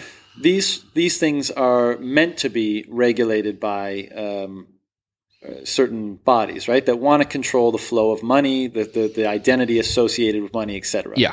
So you, in doing those things, are counter to what their objectives are, what they want to see you doing. Yeah. So it's a little bit outlaw-y anyway. So do you ever have any kind of anxiety about being so not only invested but so involved, so public about a figure in this sort of space?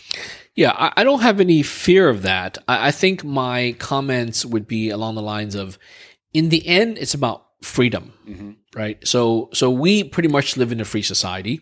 The world today in 2017 is a much more of a free society than it was 100 years ago or 200 years ago. Yeah, I think we agree with that. Yep. I think the trend with modern technology and the world's being is that we want to have a society that's even more free and even more personal and more well-to-do for everyone, meaning better quality of life and so on and so forth. Yeah. So the fundamental question for Bitcoin, we talked about free speech. We know about free speech, the right to vote and all those other so-called freedoms. Yep.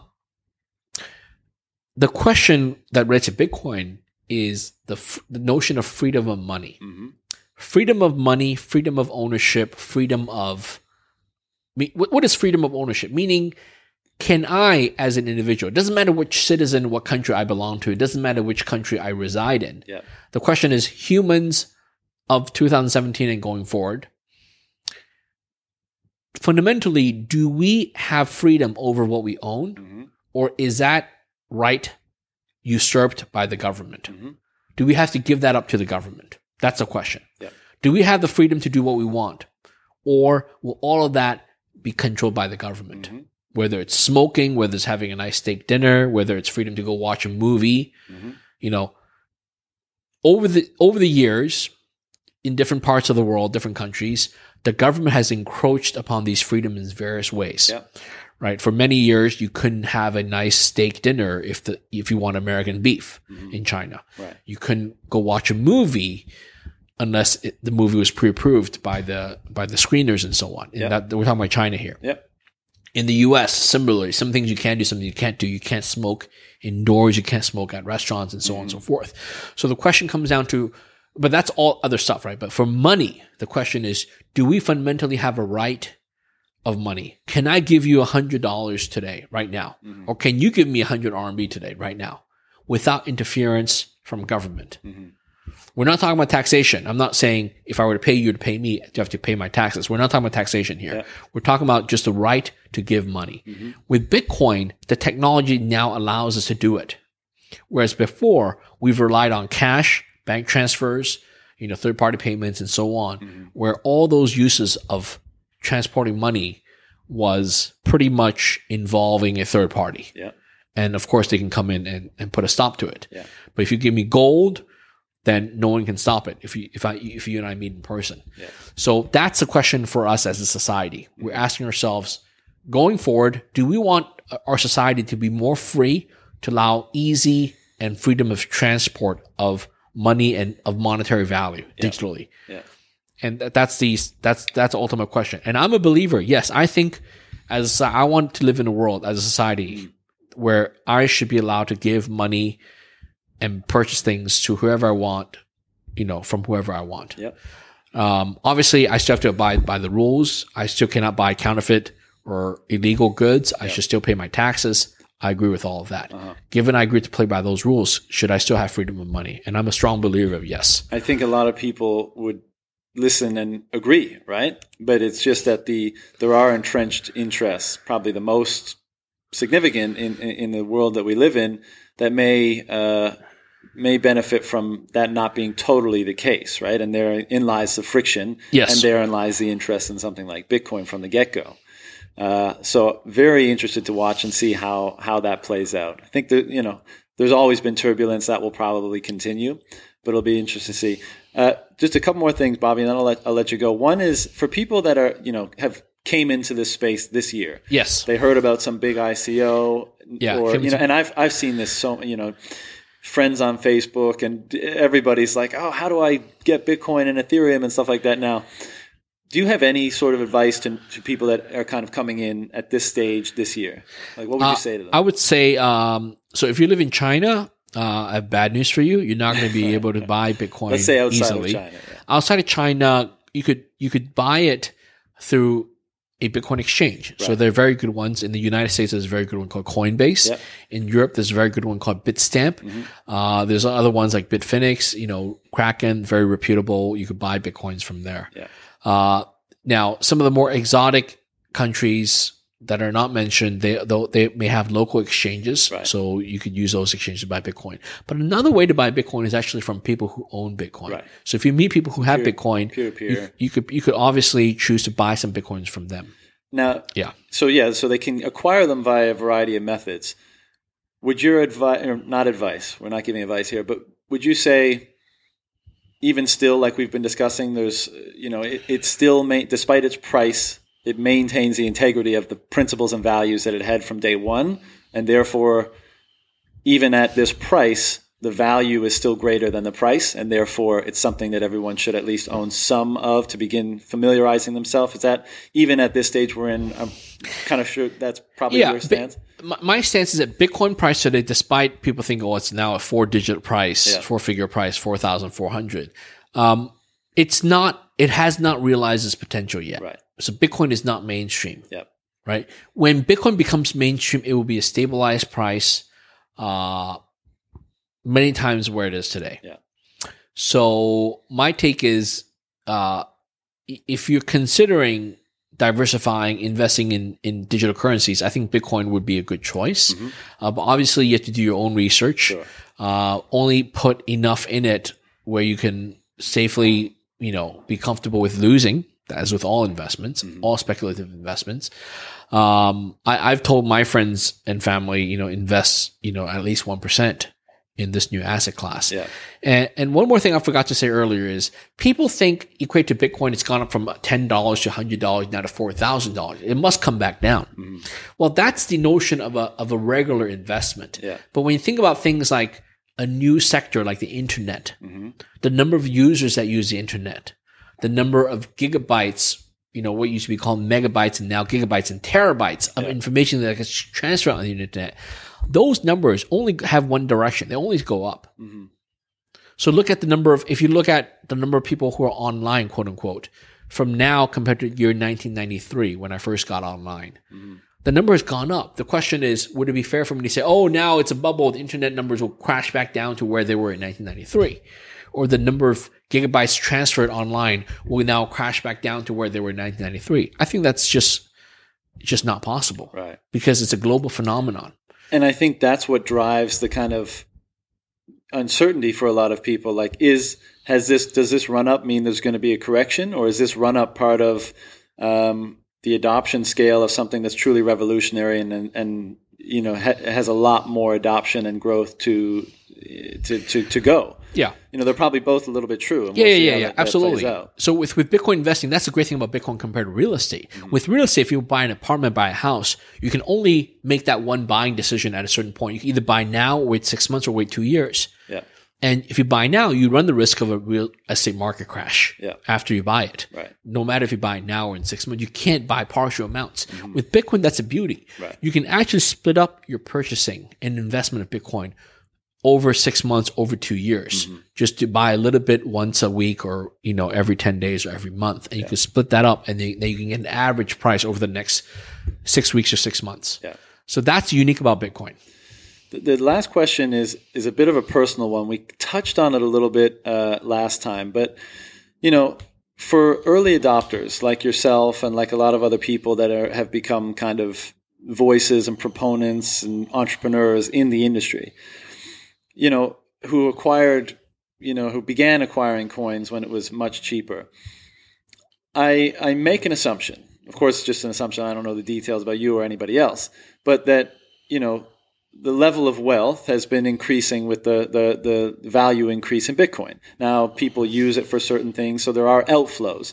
But in general, if you acquire something at $5, $10, $15, $20, even $100, $200, and it goes to $4,400, that's a significant appreciation in an asset that you hold. Without, I don't want you to tell me how much Bitcoin you have or anything like that, but as that's happening, and of course you believe that's going to continue to happen, does that alter at all your motivations vis-a-vis being an entrepreneur and having to deal with just the onslaught of shit that is being an entrepreneur, the uncertainty, as much as I know you enjoy it, but it's a tough thing. And you are right now in the middle of, a tumultuous time for your company. Yeah. Do you ever foresee it getting to a point where you just kind of look at your situation and say, you know what, I'm good financially. I don't need to work. And this is all just a bit too much of a headache for me. I want to go and get a house in, Barbados or something, get on a beach somewhere and call it a day. So I don't know if it's good news or bad news. I'm not at that stage yet. So it's good news in the sense that I should still be working. There's still a lot of oomph in me to get things done. But if we get and to it's bad news, 20,000. Well, it's bad news. It hasn't happened yet. So unfortunately, I can't quit and retire at an island. But somewhere. You can probably start you can see that maybe potentially happening, right? I'm just trying to ask, does that cross your mind, or are you very? It does. If I didn't make one of the 4 mistakes that's common to Bitcoin investing. Mm-hmm. So I'm gonna share with you this very interesting thing. So in my experience, I've been exposed to this industry a long time, and I've accumulated meeting a lot of people, talking to a lot of people, and I've accumulated there's 4 common mistakes with Bitcoin investing. The first mistake, which I've made, is to be indecisive when buying Bitcoin. So I first heard about Bitcoin. I'm guilty on that too. I'm guilty. I first heard about Bitcoin in 2011, and I thought it was really high potential, but I was just indecisive. I just didn't think, I don't know where to store it. I don't know how much to buy. And then a year or 2 went by. I didn't buy my Bitcoin until 2 years later. Yeah. So, that's mistake number 1. Yeah. Indecisive when deciding to buy Bitcoin. Mm-hmm. The second mistake, which I've also made, is when you do decide to buy Bitcoin, when you actually pull the trigger to buy, you didn't buy enough. Mm-hmm. So we all are fearful of new things. So when we buy, we initially just buy small amounts. We're not willing to buy more than, on a much smaller scale than even stocks or bonds and so on. Yeah. So mistake number 2 is not buying enough when you decide to buy. And then, so I've made that mistake, which is why, we're not these Bitcoin millionaires and billionaires yet.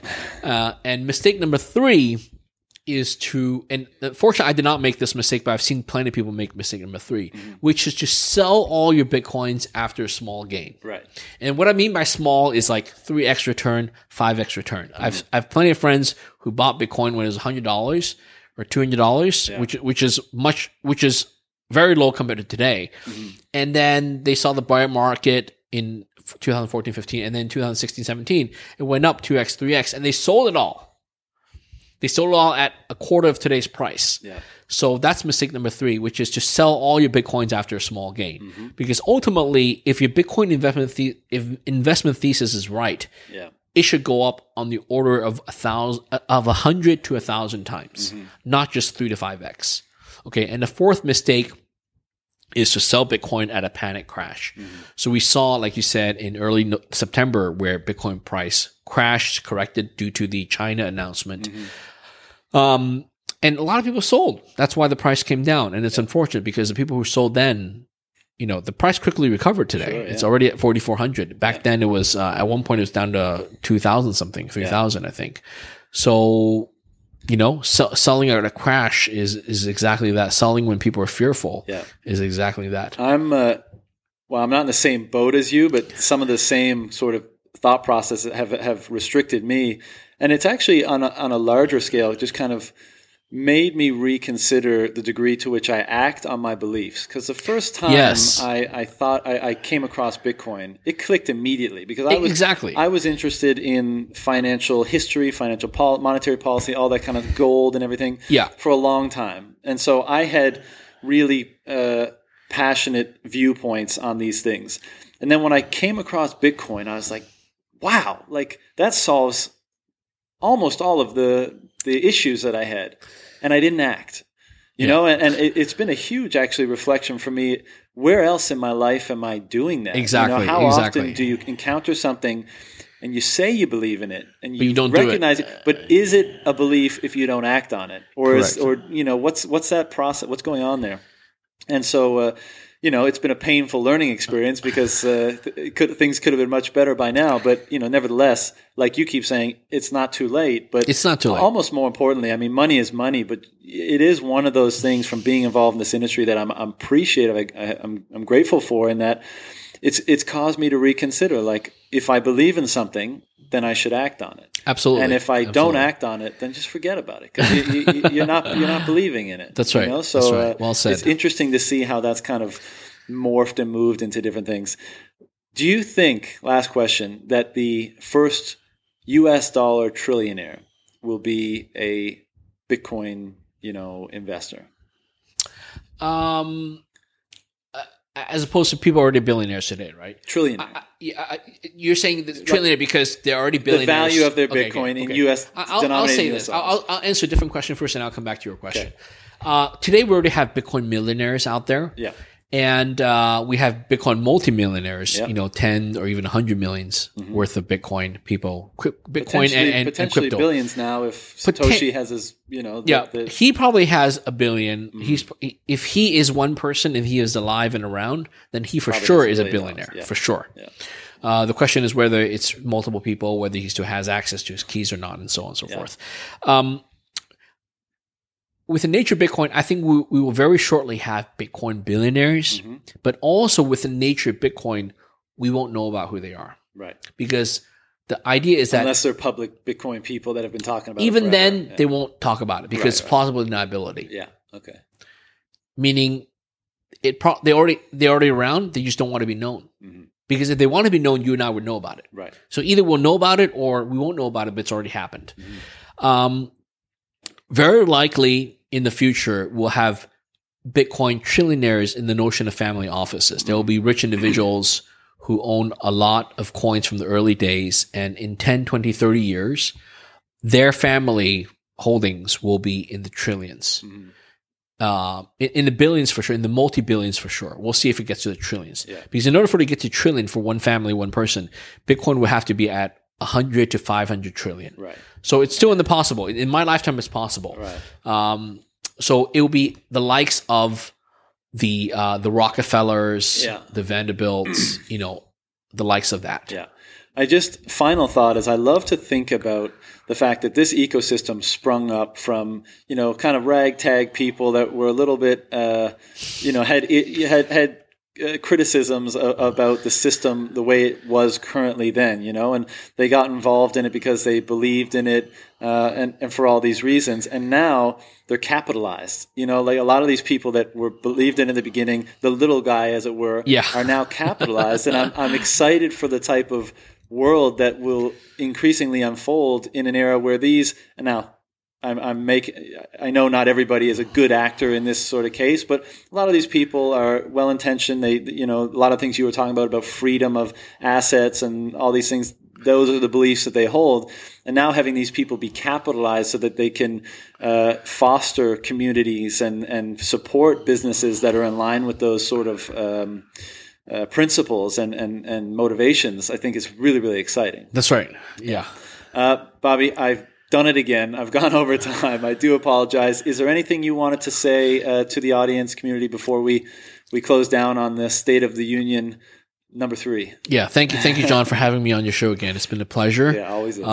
For your followers and fans, you guys can continue to follow me, add me on Twitter. Yeah. My handle is at Bobby C. Lee, BOBBYCLEE.